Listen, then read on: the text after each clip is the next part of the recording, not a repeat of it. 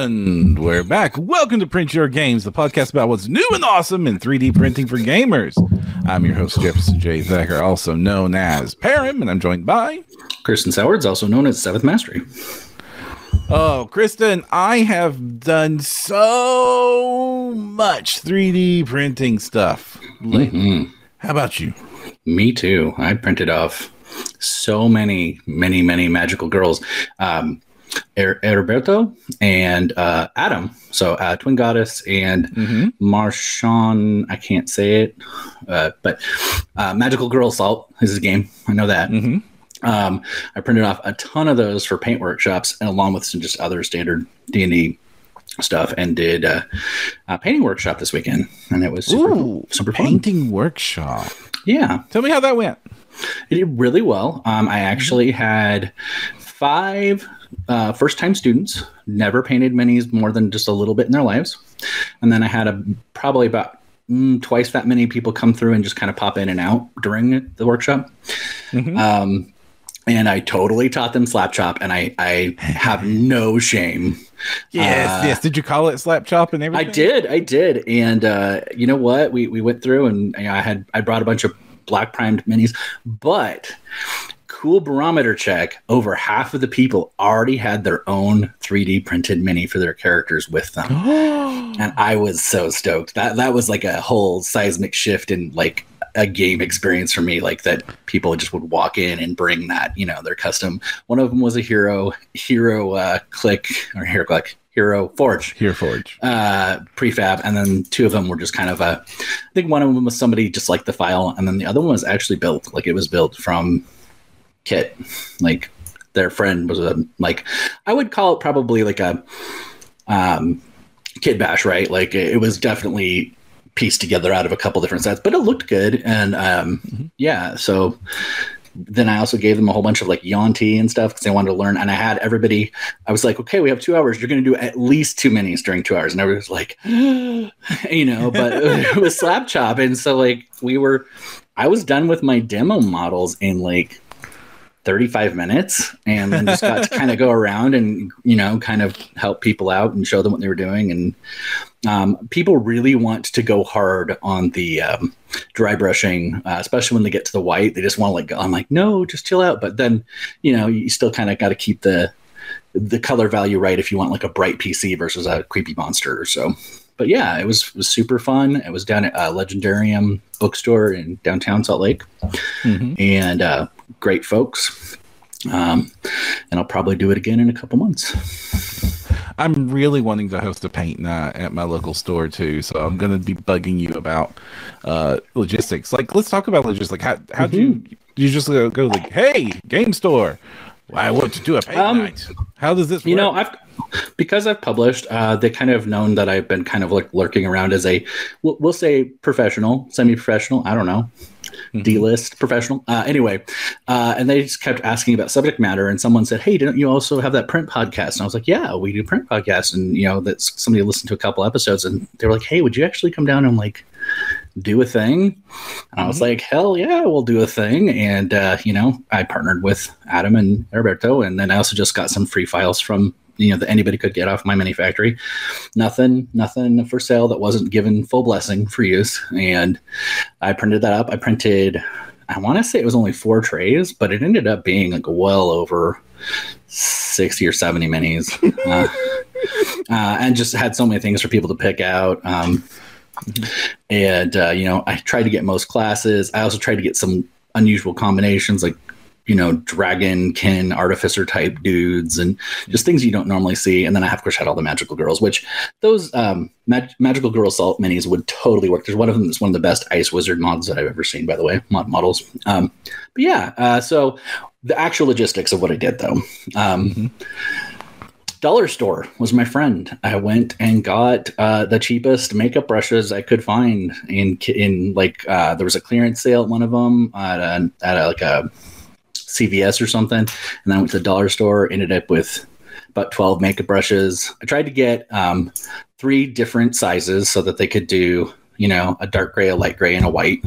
Had that all set up. I had 1 speed paint kit from Arnie Painter. That's all I had. I kept all my, personal paints off to the side and just had them, I went through the demo. I did a Lich and I did the Ice Mage. We covered it's in a bookstore. You want to get me nervous? I used to work in a bookstore and I was fastidious about getting anything liquid near my books. That would have freaked me out. But these people were super cool, and they just unfolded trash bags over all their tables and tied it all down and gave us a painting surface. And we used paper plates as our palettes. There's a whole paper plate crew trending over on TikTok if you're bored and want to see some cute mini painting videos. It's not just our workshop that did it, but had the paper plates, had the cheapy dollar store brushes. I hit my print saw with just base Army Painter black, had everybody use a couple different choices of mid-tones and got that white up, did the paint up, and then just kind of showed them how to use speed paints on it. And I have to say, like, some of the best looking first miniatures I've ever seen painted because it's just so easy. It's great. This is a great technique for it too, because Slapshot does result in a great looking mini real quick and with like a modicum of skill involved. That early success is going to make people want to paint more. Whereas I've seen it the other way around, where like you're teaching their first mini and like it looks like that Space Marine meme that goes around where the eyes on the side of the head and stuff, and they just get so discouraged and don't want to continue the hobby. And I'm like, no. Brush control and practice, this is all stuff that takes time in minis, but you can get stuff that looks just fine on the tabletop with no dedication of skill and stuff like that. And I always was telling them, hey, yeah, you can try to do a pupil if you really want to, but can you see that from 4 feet away? It's like, if you can't see it from 4 feet away, like I had one of my overachievers, I think her name was Sarah, she did buttons on the coat. Oh, wow. And went that far in. First mini ever did copper buttons. I was like, wow, that's pretty awesome. But people in chat I want to shout out to. We got David, Alex, and James. Welcome to the show. If you have any questions for us, feel free to ask. We do know that you all love to ask your questions. Someone says you're a little bit quiet, by the way. Yeah. Okay, I'll fix that. You are a lot less quiet now. I will do. But yeah, I think there's enough things going on in the community to get sad about, that we doing things like this. We should embrace the fact that it is an awesome experience to get that first solid mini out there. Actually, in this case, everybody had 2 of them. Even the people who didn't think they could do 2. I had one guy left a half hour early, but he still got one done. And it just, I was so impressed. And people who didn't think they could paint a monster, got there and were picking out the scales on the Yuan-ti, and I was like, it was so good. Anyway, what did you do? Awesome. Well, I had a couple of projects that I had this week. First project is real simple. I don't have any pictures to show for them, but finally printed up the Sister Squad and got that delivered to the younger sibling. Okay. And we're having fun with that. When you say Sister Squad, do you mean like Battle Sisters? Yes, Battle Sisters. OPR's Battle Sisters, actually. Sweet. To do some Grimdark Future Firefight, so the skirmish scale game, yeah. And like I mentioned last week, my Custodes squad is tiny. Like the Sister Squad is like 8 models. There's a guard squad that's like 15 models because humans are cheap. And then there's like my custodian squad, which is literally 3 of the basic infantry. That's it. That's all I can afford. That's it. That's the whole army. That's okay. I would just have 2 big bugs on the board. Or maybe a bunch of demons. Or just 3 big demons. You have to have 3. Yeah, maybe. That's the You have to have 3? Okay. Yeah, because you can't spend more than a third of your points on a single model. Can I make them all wizards? Yes, you can. Or psychics, I guess, in the future. Because you're allowed to have up to 3 wizards. So, yes, all 3 of them may be wizards. Yes. Yes. You mentioned palettes. This is my favorite palette. Yeah. Was that an index card? What is it? Oh no, it's a tile. It's a tile. It is literally a white ceramic tile from the hardware store that cost me 50 cents. And I've got fancy palettes. I do use a wet palette. But 90% of the time, if I'm just slapping some minis together, I grab this in my best Duncan Rhodes impression. And also, it's like the easiest thing to clean in the world. I just get a sponge and rub it off.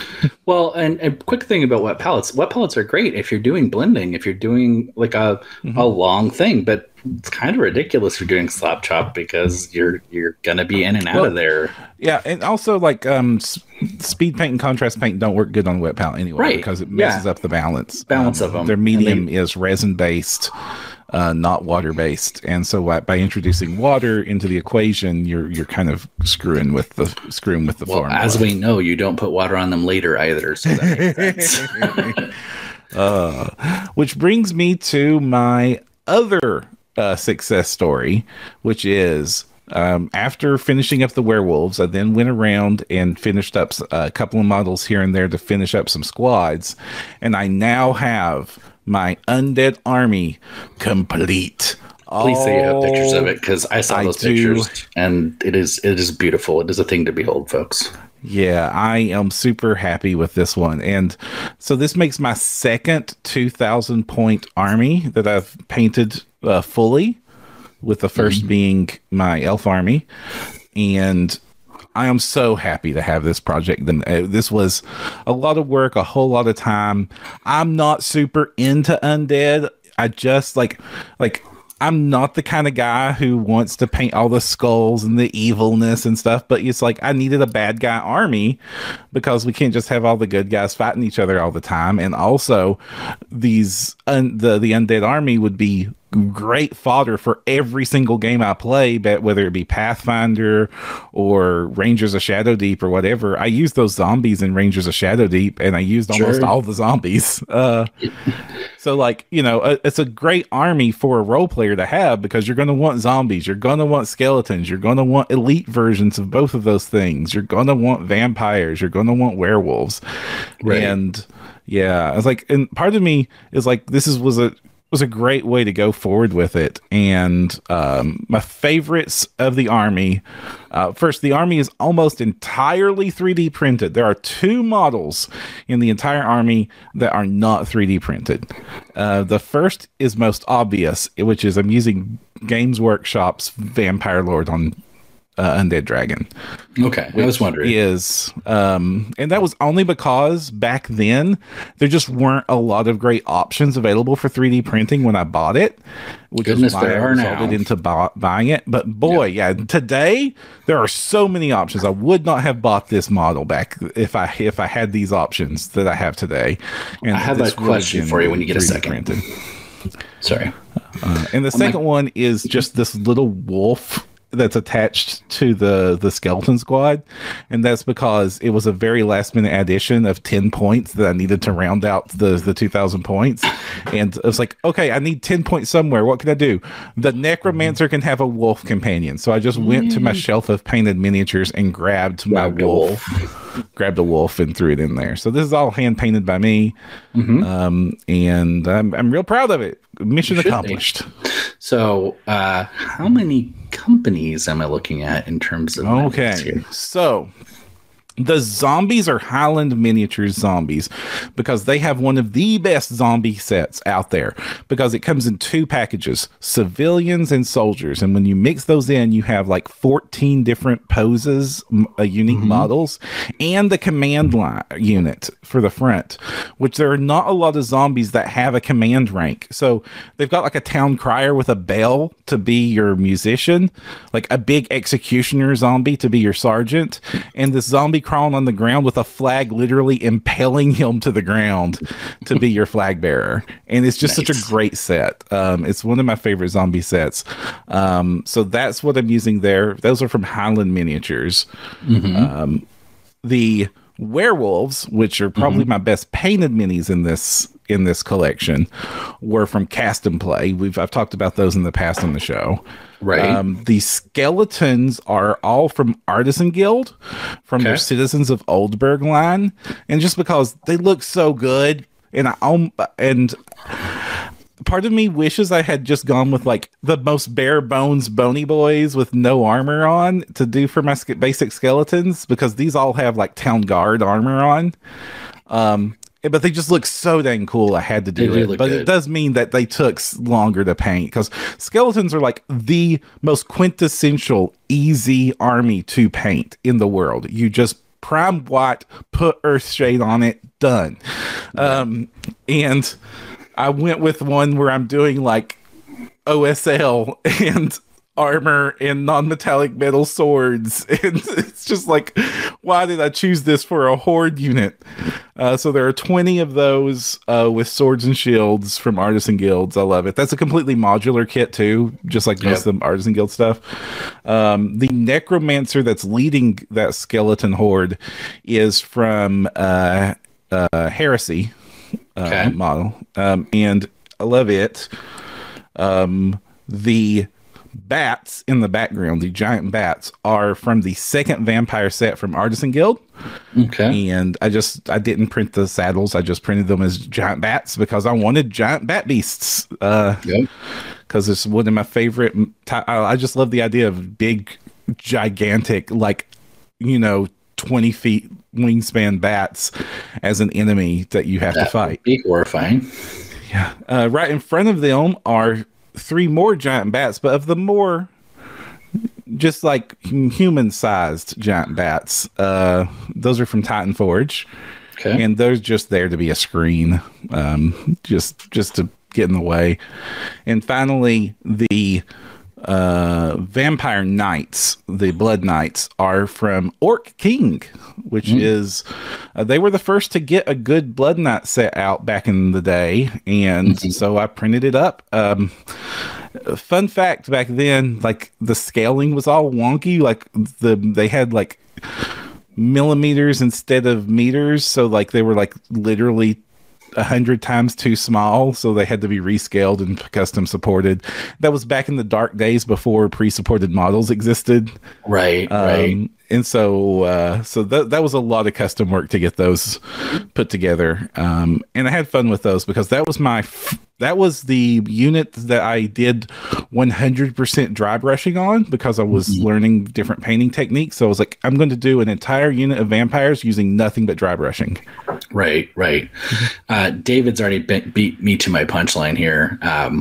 I just wanted to know what we were looking at, because when you take them in, the way you've painted them and use that color scheme, especially with that underglow to unify it all, it looks like it all goes. And I think that's amazing, because that's at least 5 or 6 companies you knocked off there, not counting GW, and it all feels so together, and it's very impressive. Yeah, I'm glad that I also did get to use so many companies, because I like supporting a lot of the 3D printing world, and it's all too easy to just get locked down on a project and like be sitting there waiting for months and months and months for the unit you want or the models you want to get printed by one of the other half of the army to come out from the one person you're using.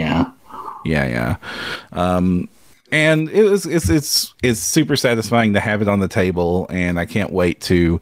I've already done some 1,000 point games with the Force, and it behaves exactly like I wanted it to. Basically, it's an entire bunch of trash that just goes forward and bogs down everything, and then the vampires hit, and everything dies when the vampires hit. Nice.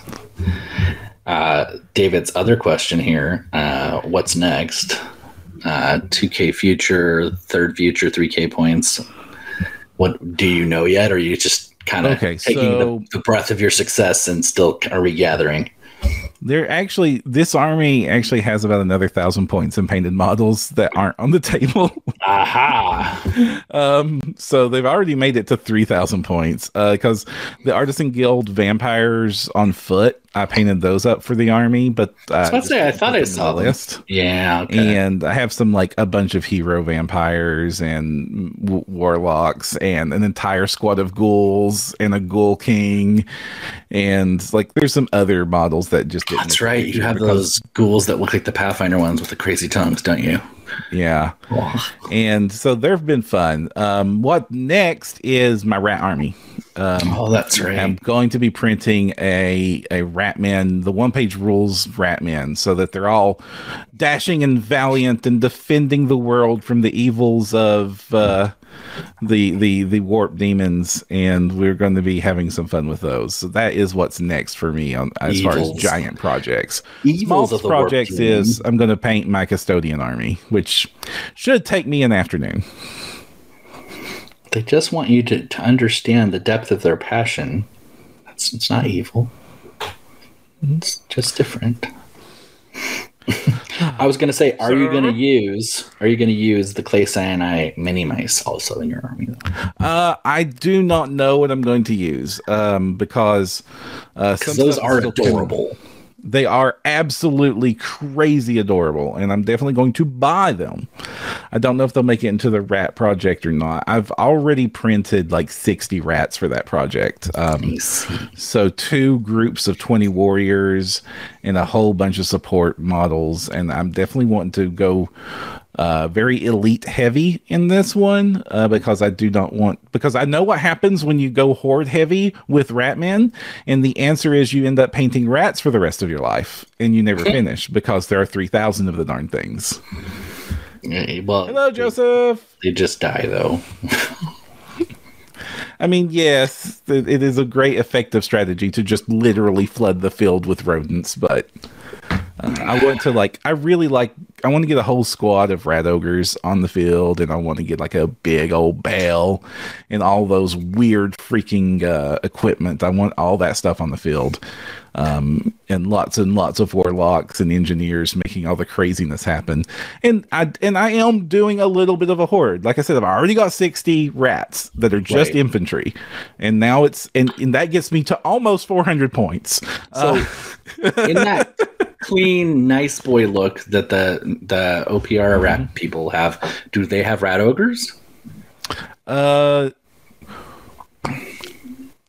have to stop talking right now because I don't know what's been announced and what's not been announced. I see.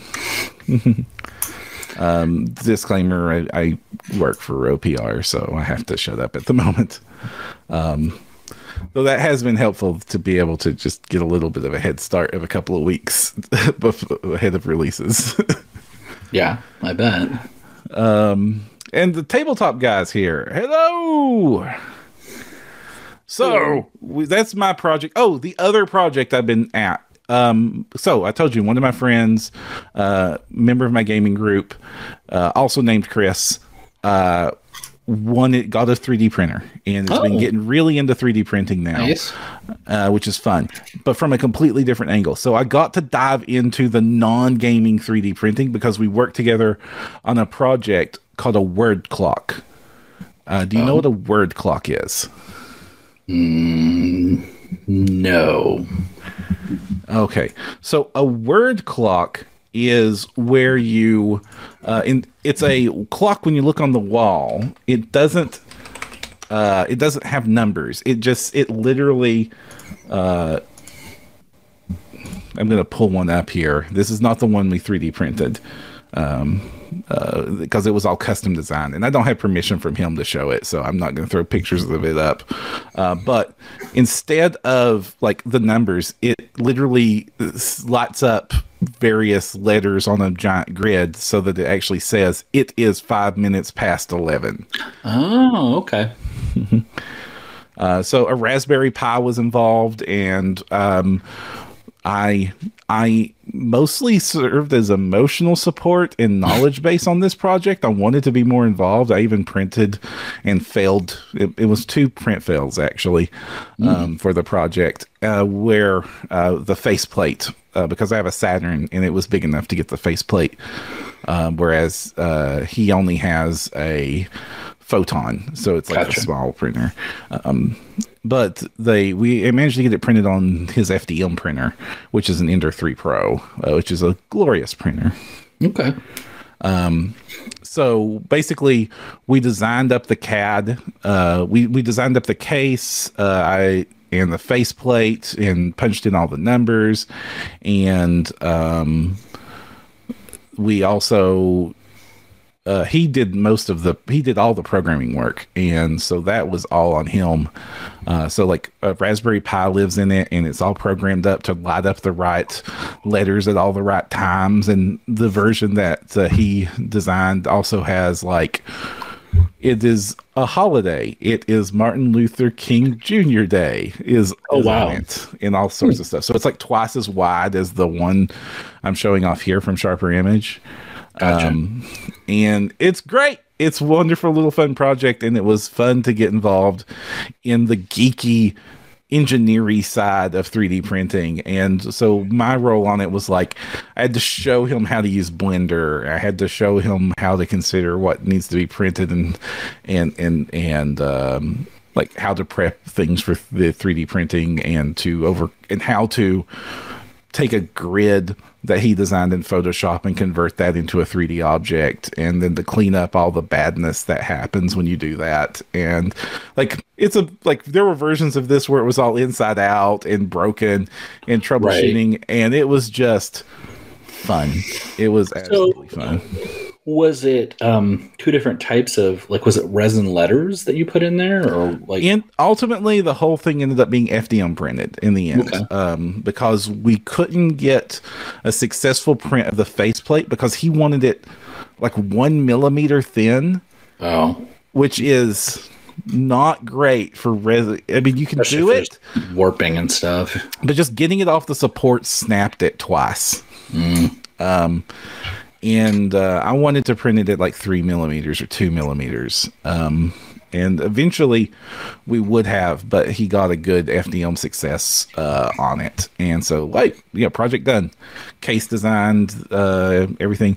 The fun part was like designing up a bracket on the inside to like hold screws and bolts in place so that the Raspberry Pi could be mounted inside the case next to the daughter board that controls the display so that the two can connect and talk to each other. And so like, it wasn't just like as simple as design a box. It was okay, grab your calipers. These are M2 screws. And so they need to have this much of a bore to buy into an FDM plastic. And it is 82.5 millimeters from this screw to this screw, so we need to space out the joining bracket so that it accommodates for this, and it's this tall, and we need to snake around this capacitor, so we have to make a cutout. And it was really fun to get really down in the weeds and with this design work. I am glad you enjoyed that. And it was really easy. I got to do my Edastrudes and my Estasnails, and it was wonderful. Not my jam, but I'm impressed anyway. I would have probably gone and got snacks. That would have been my help for that project. Here are your snacks. Yep. And we got another project we're going to be working on soon. We are already working on 3D printing vertical windmills. Like for real? Electricity. To make electricity. Okay. Yeah. You would need some pretty big prints for that. I mean, nothing that won't fit on that won't fit on the Neptune. Alex gets it in one. Sounds like a certifiable nightmare to me. Oh, Alex, this is I really love getting, like, honestly, the reason I like 3D printing is because it was just yet another one of these projects. But I pick up these hobbies and projects left and right, and they deep dive into them, from like leather working to building model rockets. And I don't mean buying a kit; I mean boring out metal, and like all sorts of fun stuff. While I too am a slave to hyperfixation, I have realistic limits. It's wonderful. Chase the high. Embrace it. It was like that whole 2.5 years where we like designed up hydroponic farms to grow stuff in a basement, and it was like, hey, we're managing to grow about 1.5 acres worth of tomatoes in 2 buckets. You might get me there because I do enjoy gardening, so that would be. It's like gardening with tech. Yeah. We're talking about doing our own starters this year. That's as far as we're going so far, but. And it's fun to remember that as much as we love gaming with these 3D printers, they are incredibly powerful tools that you can do to make all sorts of crazy things. Did I talk on the show about being hired by Owen's crew? No. Oh, I'm allowed to talk about this now. Okay. The cookie cutters. Oh, you did mention there were cookie cutters coming for Kaiju thing. Yes.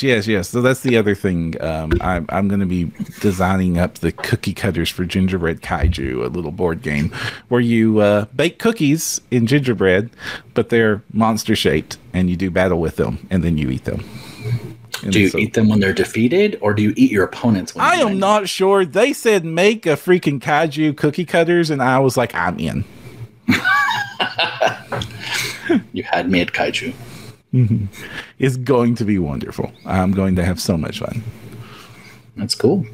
Is that going to be a Kickstarter, or do you know what's the situation? It's going to be a Kickstarter, I believe, in a couple of months. So I'll definitely be shouting out to that project as it comes close. And I'm definitely going to have to do a lot of play testing of this. Of all those cookies? Yeah. Yeah.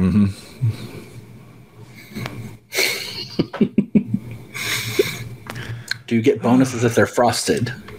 It's like armor class increase. Oh, so that's what we've been up to.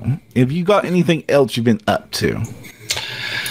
Well, I've been slowly meandering towards some sort of sci-fi army, but I'm still like, because of course I can always repurpose chaos stuff for it. But I think I might do a robots, not I can't believe it's not Necrons, but I can't believe it's not Catrons. But there's been a lot of really cool minis coming out for that, so I might play around with that. Not going to use the chibi Necrons from last episode? Yeah, maybe now that I have them. I didn't expect that, but I am surprised at the chibi explosion because it was like right after the episode. I think it was announced in the middle of the episode because I saw some weird comments popping up across chat at the end, and I was like, "What?" So. We mentioned that Capsule Chibi and Grimdark Cuteness was like kind of unique in the space, in that they're doing chibi gaming stuff. Well, evidently Titan Forge wants in on this chibi cuteness. They're launching an entire campaign dedicated just to making chibi gaming characters. So like, for anybody who doesn't know what chibi is, it's like the really big heads on the little stubby bodies. The Super Dungeon Explorer is like a game that uses that. There's also, it's called Super Deformed in other cultures, or SD is another phrase for it. But big old head, tiny little body, kind of like a pop figure, but with more detail. Right. I was about to say, instead of just that one face that all the pop figures have. The pop figures have, yeah. Although that one face kind of makes them cool, like makes them work. David, I might do Tyranids. He said I would have guessed not Tyranids. I do love me some Tyranids as well, but I think I'll do you've Skirmish. You've been collecting those. Wild Meshes. You've been geeking about Wild Meshes. I can't believe they're not Tyranids. And also, we've both been drooling over Puppets Wars, not Tyranids. It's true. And then there's I think it's Dominance Frontier that's going on, although for some reason they all have very suggestive, very female human anatomy elements in their builds, but they look really neat. But I'm still a little curious about that. Why they're there. It does seem I would not be comfortable with that at all, actually. But some of them look really neat. Yeah. But yeah. And then there's probably not the ones you'll go for, but there are the OPR Alien Hive. I do like some of this. I like their psychic bug things, the floaters. Those are neat.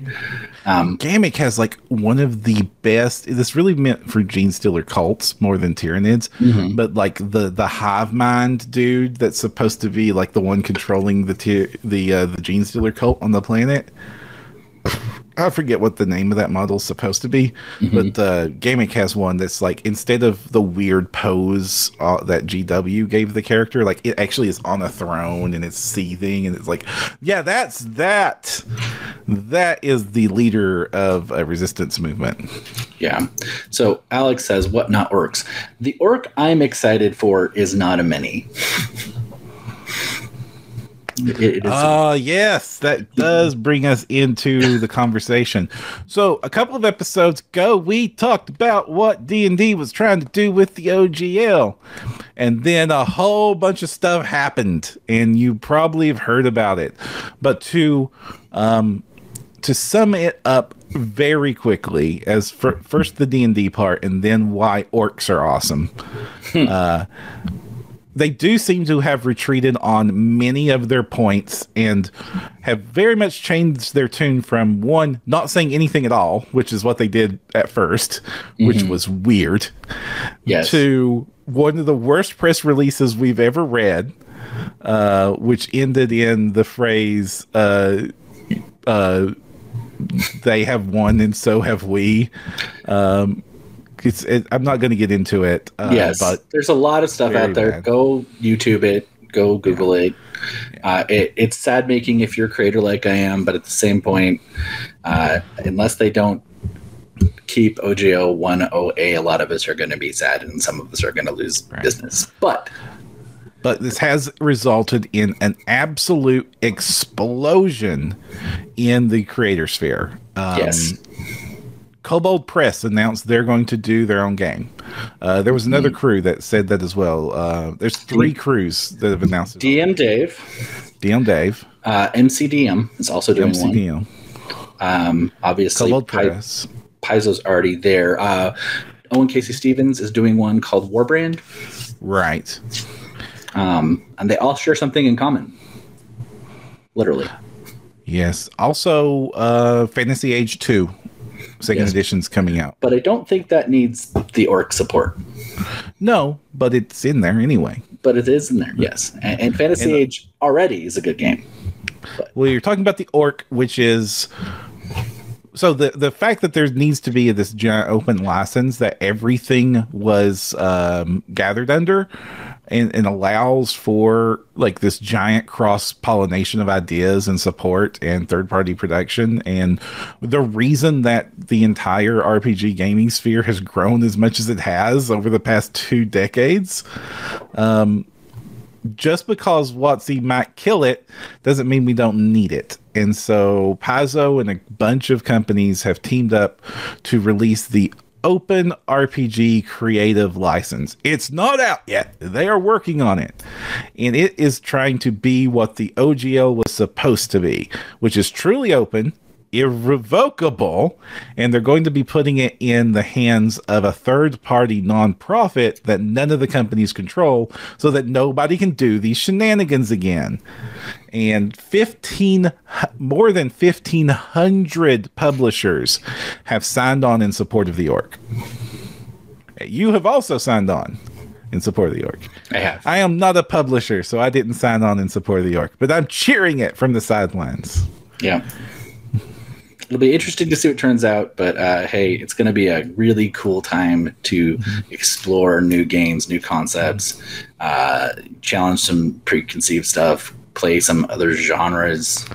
It's going to be good stuff. And I don't know, do we have time to talk about some of our favorites that are out there? Yeah, because I'm kind of going through this myself right now. It's like, this whole thing has kind of put a bad taste in my mouth because we were about to spin up that Castle Ravenloft game. I talked about it on stream several times. Oh, yeah. And we were like the game room got cleaned up. We're playing some Rangers of Shadow Deep to warm up. And the plan was, after we finished up Rangers, we were going to do a hard pivot right into 5th edition, not even 5th edition. We were going to be running the playtest rules to do for Castle Ravenloft. And I have the big cool Ravenloft coffin and everything ready to go for that. And now I'm kind of like, I don't sure I want to do that with 5th edition right now. Not with everything in the air. So I'm searching for other game systems. And of course, everybody's going to be like, why not Pathfinder? Especially to me. Reason one, I have played Pathfinder for 15 years. Nonstop, 4 games a week. I love Pathfinder. There's probably very few people on the planet who loves Pathfinder as much as I do. I'm a little tired of Pathfinder. I want to do something different for a little bit. I want to explore other game systems. I will probably come back to Pathfinder and we'll run another 3-year campaign in it because I do love the system so much. But for a little bit, I want to try stuff. And there's a whole lot of people in my shoes right now that want to try something else. Now, if you are in a 5th edition crew and you are wanting to play a game that's very close in feel, do check out Pathfinder and Pathfinder 2. One of those games might be exactly what you're looking for. And all the rules content is on free stuff, at least for the time being. Yeah, but what else is out there besides the blatantly obvious? Well, we're talking genre. We're staying in fantasy to begin. Let's say, hey, I'm wanting to get my D&D fix. I'm wanting to stay in the fantasy lane first, and then we'll talk about some of our favorites outside of that. Okay. I always, have heard a lot of good things about Mörk Borg. I have played and enjoyed much enjoyment playing Shadows of the Demon Lord. What is Mörk Borg? It's another more gritty that is fantasy. A weird name. It is, but it's got a fantasy engine, but it has sub-licenses for sci-fi and cyberpunk and the whole nine. It is artistically interesting to me. I have not got a lot of play experience with it. I've just kind of like sat and lurked at some con games. So I would love if we have anybody in chat who wants to talk it up, by all means, if you know anything about it.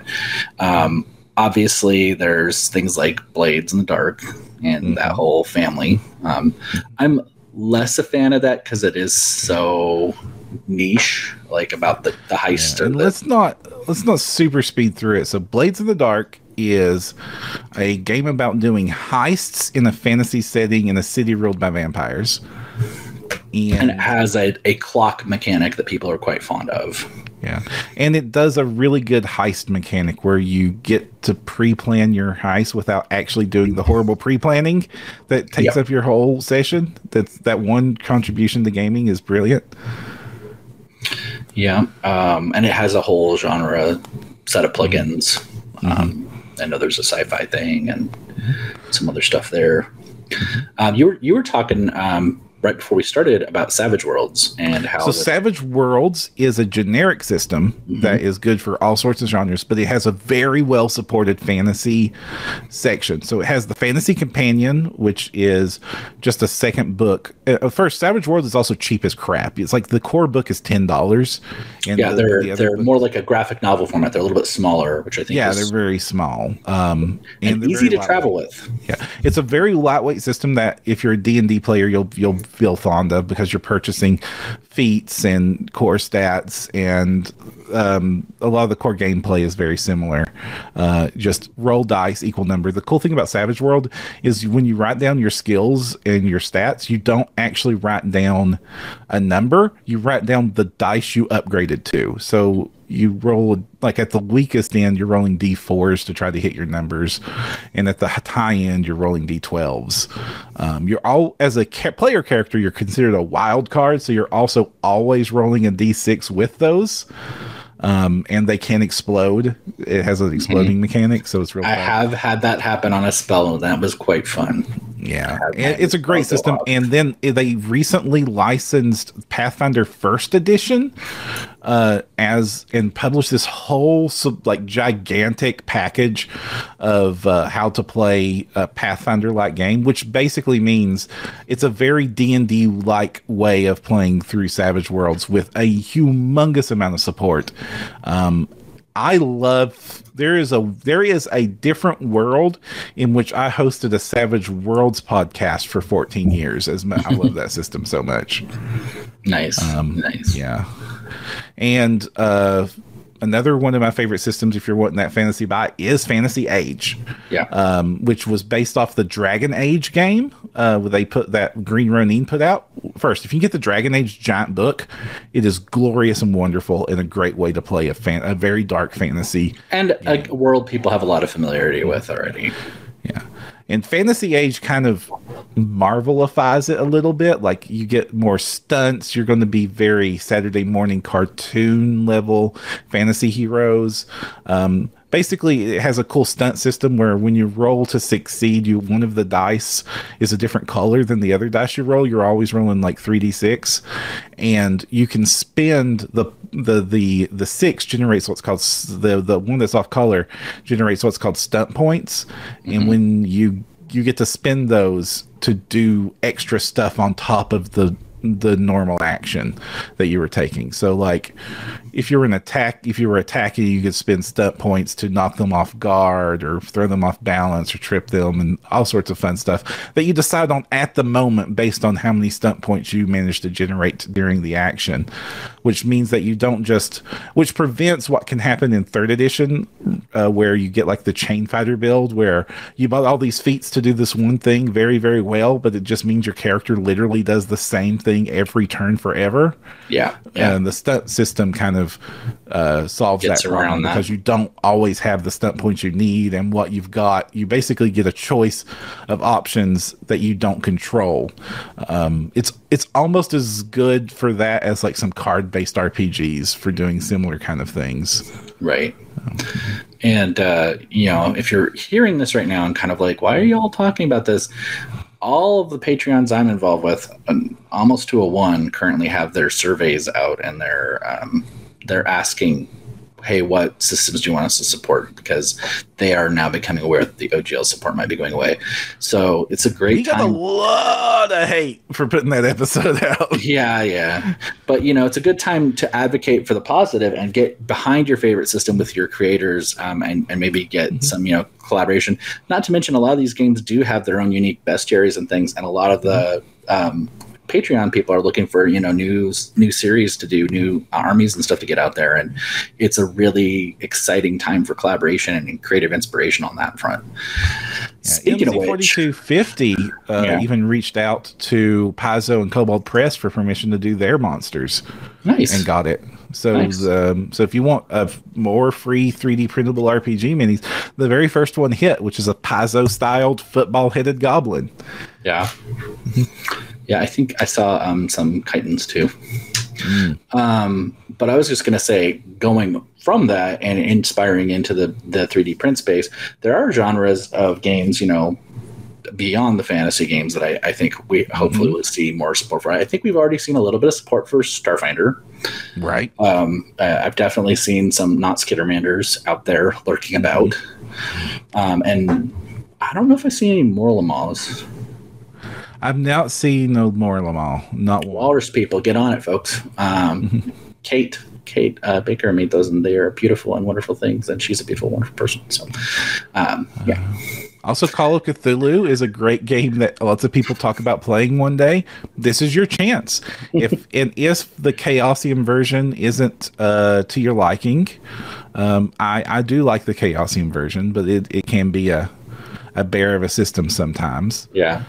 Trail of Cthulhu is a wonderful alternative system to play similar storylines that's based off the Sleuth system, which is a more investigative focus, detective style approach to the characters instead of a combat focus. Yeah. Cypher does really good Cthulhu-y stuff. Also, all these are orc signers, by the way. Yeah, they are. I don't know. There's even like weird genre hacks like Octoon Cthulhu, I think was the thing. Oh yeah, Octoon Cthulhu. Yeah, yeah, that one's pretty interesting. I'm going to talk about your favorite for a second, because I think you still might be able to find that Humble Bundle for Rifts, because you just love Palladium so much. Hey, Rift's a game you can play. Yeah, that's a game you can play. I'm just going to point out it also has a Savage Worlds conversion if you want. Sure does. Savage Worlds Rift's a game I might even recommend you play.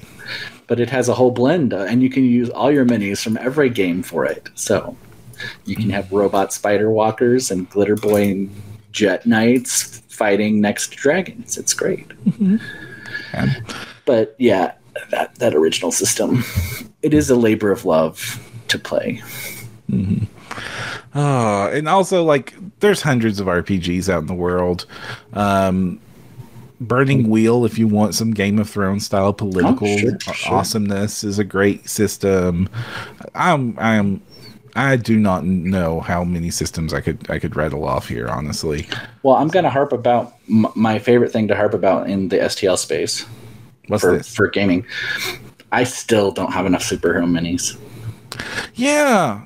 There's not a ton of superhero minis out in the world. I'm always going and getting stuff from cyberpunk sets because it's the closest thing there is, and it's not good enough. I want capes and I-beams and power effects. I want the whole thing. 'Cause I think a flying guy shooting eye-rays, that the eye-rays blowing up something are actually his base. That would be so neat.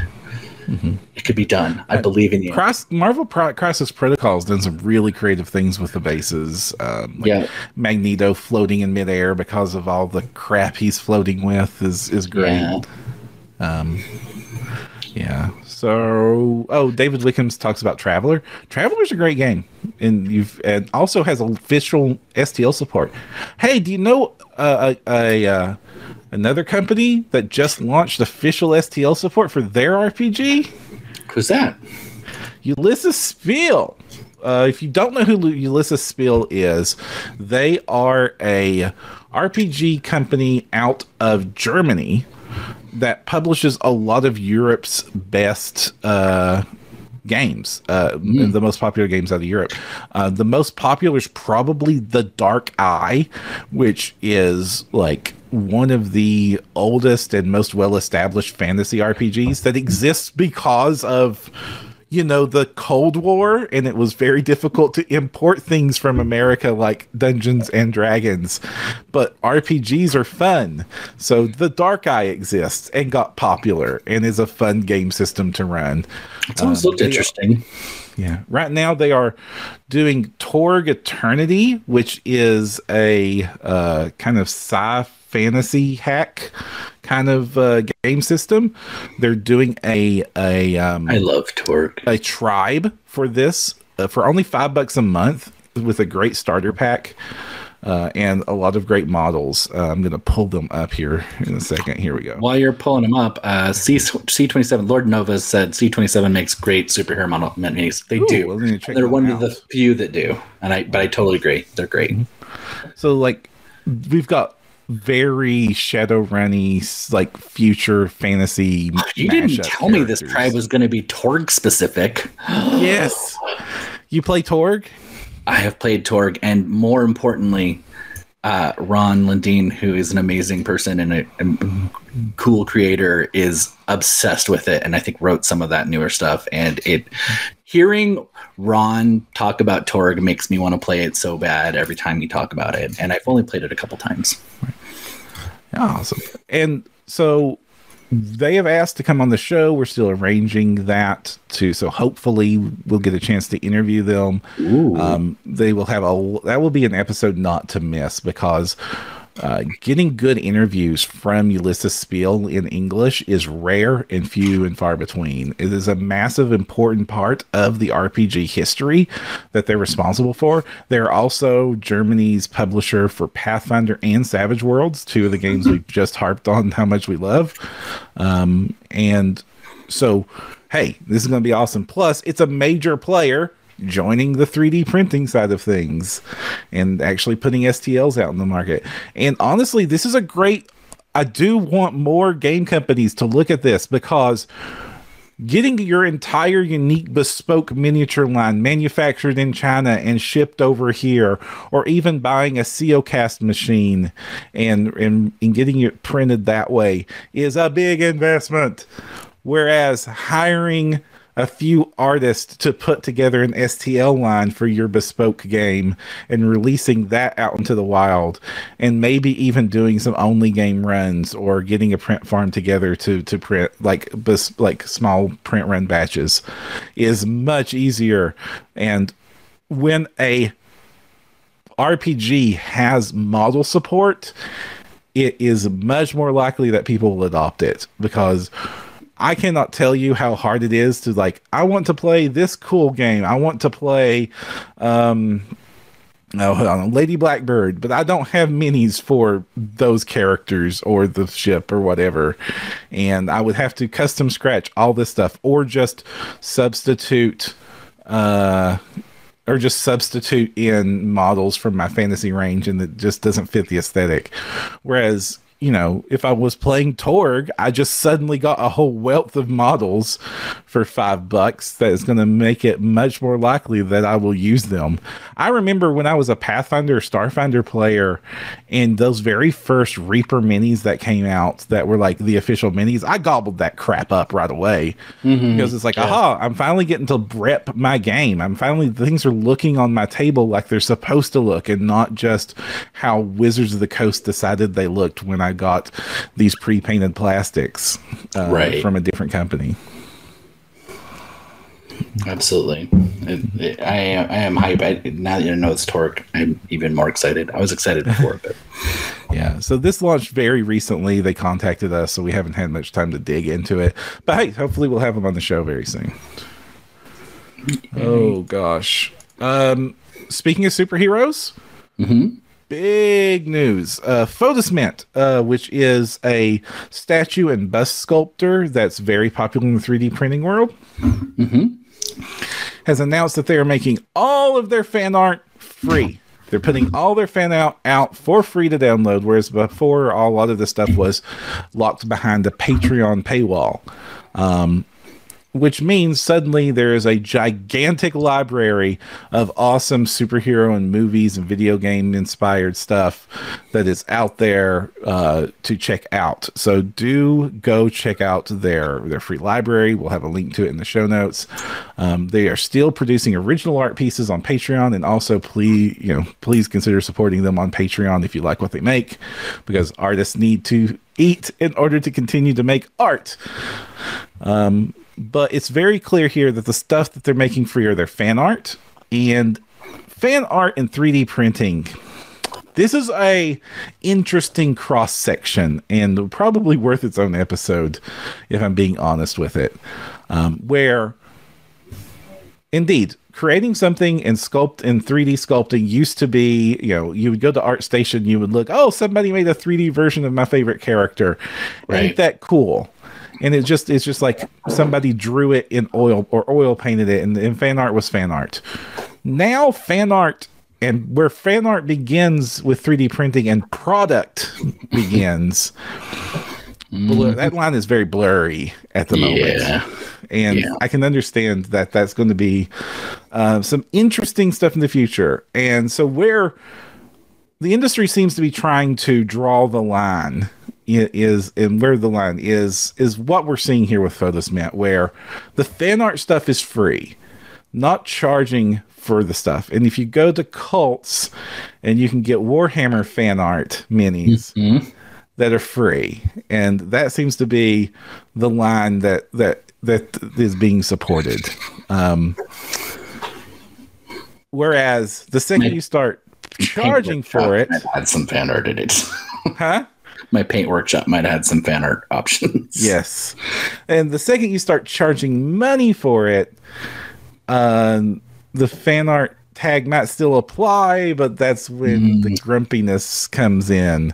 I know, like, Marvel Comics famously had their $1 license that you could get to do fan art officially and sell it at conventions if you were an illustrator. GW does not have that license. No, they do.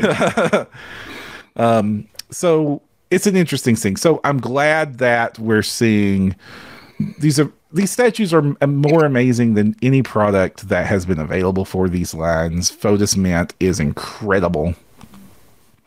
Their God of War stuff is amazing in particular. I do love that. They've done just about every superhero you can think of. And the world is a better place that they're in it, and that they're making this art, and that it exists.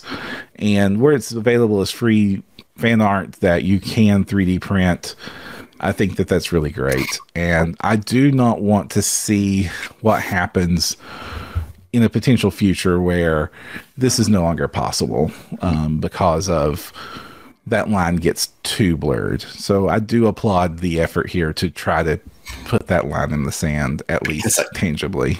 Corporation enforced their license to make more money. It's like a story we keep hearing.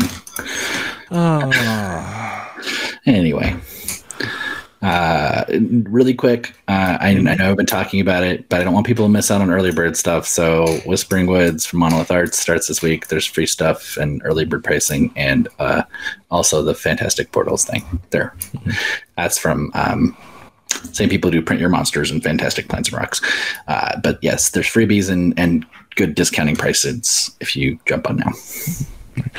And if you want to find more of our wonderful content, you can do so over at printyourgames.com, where you'll find links to all the stuffs, including how to reach out to us. If you want, you can also find us on Spotify and iTunes, and to help the show out, the best way you can is to give us a good review on those platforms. If you're watching us on YouTube, like, comment, and subscribe. It helps the algorithm help us reach more people, and the more fans out there printing stuff and participating in games, the better. Until next time, I'm Jefferson J. Thacker, also known as Perrin. I'm Prison Swords, also known as Seventh Mastery, and don't forget to use your screen protector.